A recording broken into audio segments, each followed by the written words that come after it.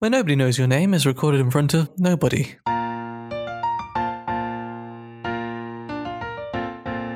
Hello and welcome to this episode of Where Nobody Knows Your Name. Today we're reviewing Season 4, Episode 20, Save the Last Dance for Me. What an episode. What an episode, and what a title. Yeah. Named after a song by the Drifters. That'll be definitely a theme of this episode. Written by Heidi Perlman, directed by James Burrows, and aired on the 27th of February, 1986. I'm John. And as usual, I'm James. Well, yeah, as you said, it's named after a song.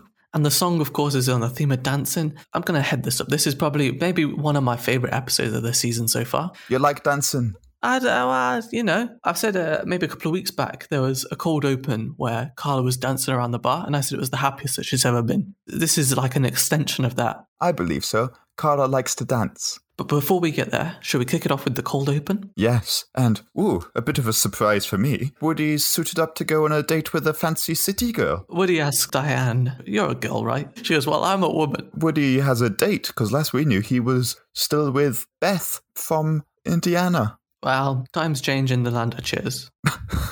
Well, go over it. Woody gets some good advice for his date from Diane. She says people like to talk about themselves, and the best thing you can do is ask questions and let them talk about themselves, and make sure that you're showing that you're listening. And Diane gives a good example of how to listen. Yeah, to herself. A good conversationalist is usually a good listener.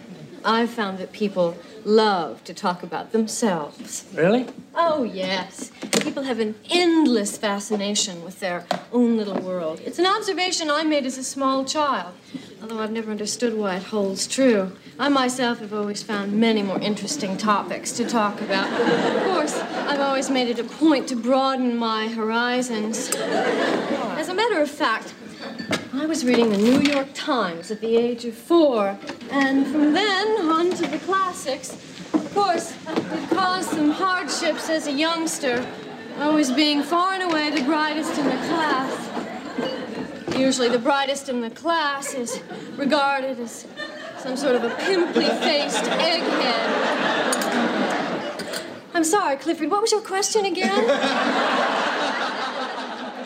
Doesn't realise that Woody's left and in his place Cliff sat down. Classic Diane. But a good cold open, I did enjoy it. And Cliff's expression at the end was that he was trying to think of what he was supposed to be saying.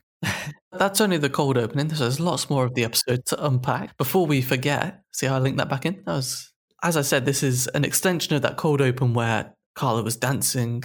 We just got a glimpse of it then a couple of weeks ago. We find out of Carla's history in like an old TV studio dance. Boston Boppers. Yeah, which reminded me of Hairspray. It reminded me of Hairspray, which I quite liked. I'm not sure when. Would this been like? It would have been in the 60s, yeah.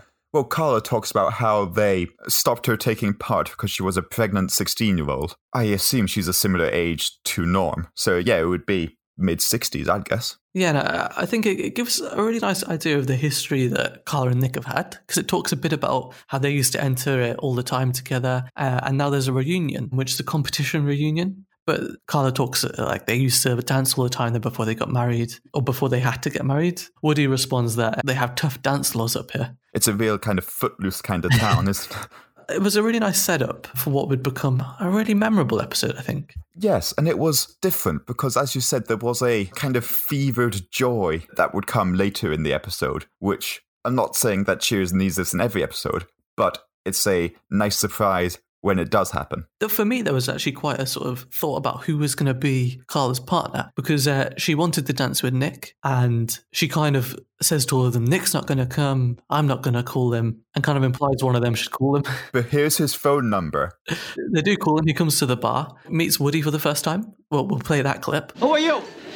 I'm Woody Boyd. Big deal. I do love Nick's interactions with people who are important to the plot, even if they're not necessarily main characters like Woody. But when he first met Frasier, it was, again, a wonderful interaction. Because obviously, everyone except Diane, he'd already met prior to the events of the series. Yeah, so he just totally sidelines Woody, even though he asks him who he is. When he does come into the bar, Carla's overjoyed to see him, but they kind of have a bit of a spat. And he decides he's going to dance with Loretta at the competition and not Carla. Well, I'm not going to go with you, Carla. I was obviously the better dancer, so I'm going to go with my wife instead. She was like, yeah, well, I'm going to go with Eddie Siznik, who seems to be a famous Polish dancer, at least in the Cheers universe or the Tommy Westphal universe, as how it's otherwise known. Eddie's so excited to see Carla because back when they were teens, he was attracted to Carla. Carla gets all the guys. And then Eddie does a foolish thing and tap dances at the top of the stairs and breaks some bones. And he's out of the contest. Interestingly, though, we'll talk about the cast in a bit. The actor who played Eddie Siznik is Nick Dimitri, and he was a stuntman and performed that fall himself.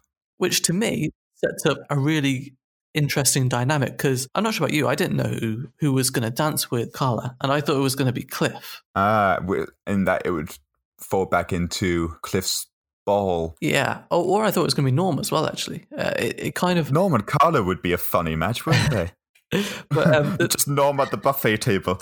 The thing that I think the reason why, to me, anyone was kind of on the cards was because throughout the season they have sort of leaned on different characters to support episodes. Yeah. And I think that's why when it was revealed that Diane and Sam had dance lessons and that Sam should do it, that was quite a nice surprise. It's interesting you say that because they did a similar thing with Friends where they were almost testing different partnerships, particularly in an episode where they did a flashback back to when the coffee shop was a bar. And Ross and Phoebe almost hooked up. And this was them testing different partnerships to see not only what they felt could give more material for them to write for, but what they felt the audience would respond to.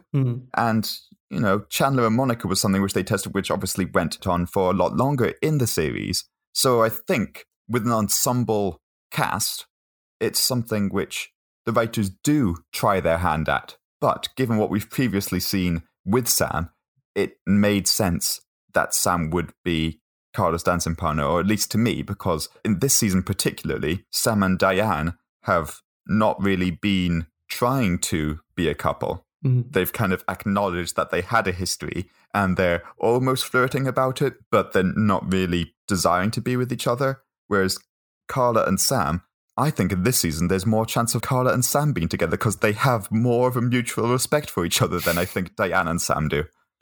I guess that comes into the fold later on in the episode as we begin to see the dance competition. In the episode as well, we do find out a bit more about how Loretta and Nick have been getting on. Nick's been Loretta's manager, and Loretta's in like a girl group of sorts. Lemon Sisters. What I did like about this episode was everyone was quite reluctant to be a part of the contest, and Sam didn't want to be part of the contest. I think if you consider last week's episode, he felt like he was aging.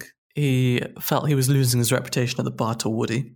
In this episode, we've set up that Woody's got a date, and now Sam might be appearing to be graceful if he enters a dance contest. I thought it was an interesting scenario, and he was very reluctant to actually put himself forward to be Carla's partner. It's almost like a King Lear type situation where the incumbent ruler has become aware of their age, and this young prince is coming in to dethrone him, perhaps. So yeah, as you say, that was an interesting situation, and I doubt they were looking to allude to Shakespeare specifically, but it is a trope or a situation which has come up in a lot of different TV shows and narratives of, particularly in this kind of father-son type of relationship where the son usurps the father's role in society. Yeah, and I guess when we look at this episode as well, the only thing that pushes Sam to actually step up and volunteer himself is Carla sort of loses all hope, and she says that she's going to go home and burn her feet on the radiators so she can sort of be ruled out of the contest,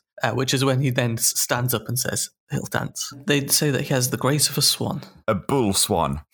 Next scene is in the dance competition with a guy saying, "Hey kids." And I think now's a perfect time to go through the cast, because you may recognize the guy who said, "Hey kids." First of all, we know the main players. We've got Dan Hedaya as Nick Tortelli and Jean Kassem as Loretta Tortelli. But this guy, the host, his film debut was Eraserhead. Oh, okay. He was the pencil guy. What a role. He has also appeared in Dallas, Newhart, Matlock, Quantum Leap, Married with Children, Ellen, Deep Space Nine, Mad Men, and he played Ted's dad in the Bill and Ted trilogy, among many other roles. Quite an extensive filmography. Yeah, I recognise him as Ted's dad predominantly, but I'll have to rewatch Eraserhead or that pencil scene alone. We also, as I said, Nick Dimitri as Eddie Siznik.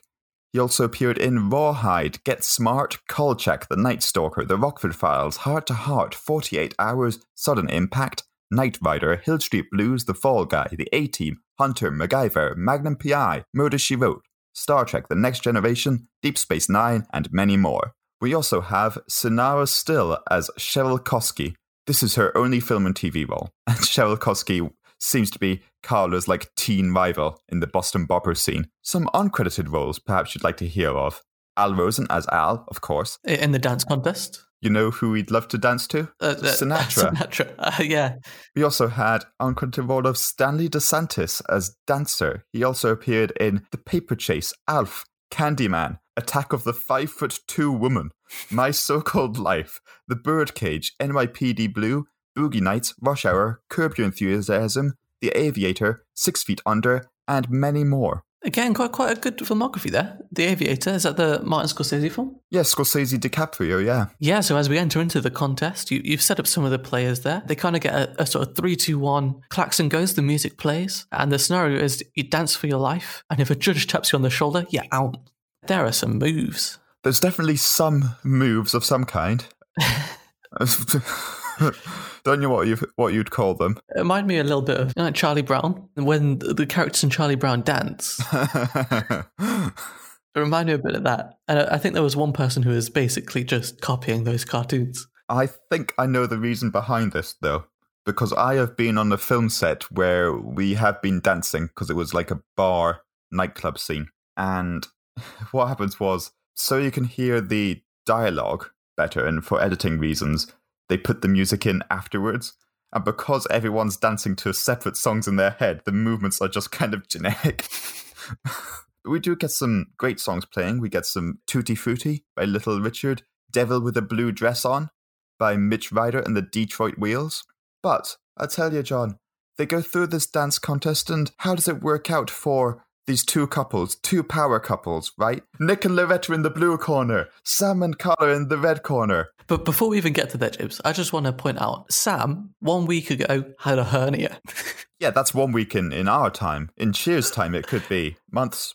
I don't care. If he had a hernia, even as a year, he was throwing some moves, and, I thought it would have popped back out. He was throwing shapes. He goes, there's a hexagon, there's a circle, there's a rhombus. But back to your red corner, blue corner. They both make it pretty far, and it whittles down. The judges are tapping away, and Sam gets a tap on the shoulder, I believe. Yeah. Then he tried to fight them off. I thought Carla was going to, scratch him. Wow, but bull swan. But then also Nick gets a tap on the shoulder, and I thought he was going to glass someone. Yes, he had that look in his eyes. But the competition ends, and they have lost. Both pairings have lost. And what I thought was maybe quite a romantic gesture is when they're about to crown the winner, Nick kind of steps out. He realizes the reason they lost was because Nick and Carla weren't dancing together, John, and they just needed each other all along. That's the nicest gesture I've ever seen from Nick. And he he doesn't force the DJ, but he forces the DJ to play Unchained Melody and sort of just stands there with his hand down, waiting for Carla. Yeah, as I say, lovely. Surprisingly moving from Nick. And if there were any worries about anyone being graceful in this episode, they were definitely graceful. Oh, all kinds of grace.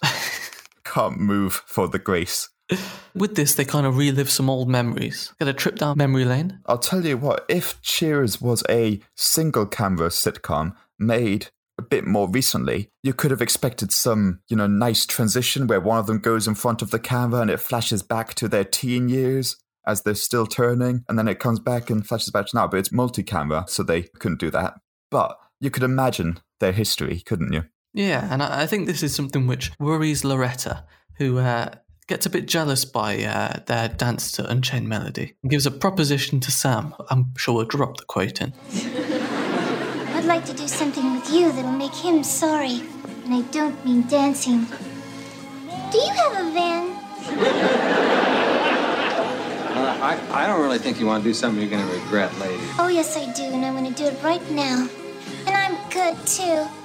I was surprised by Sam. I thought Sam would be all up for that. I think it was played well. I think he learnt a bit after his sleazy misadventures of the last episode, where he took that long look out the window, remained a bit resilient to it. This kind of sparks what I'd say is the end of the episode and adds that kind of will they, won't they to the Nick and Carla relationship when we cut back to Carla in the bar with a trophy, I think. They won the competition. They won the trip to Hawaii and she is in the bar alone and Nick turns up and he says that he wants Carla to come back, go to Hawaii with him and that it was destiny that they danced in the competition together. This was a nice final scene because Carla's making an old family recipe. Yeah, I noticed that it was a leap into an open grave. And we were assuming this because she's got an egg.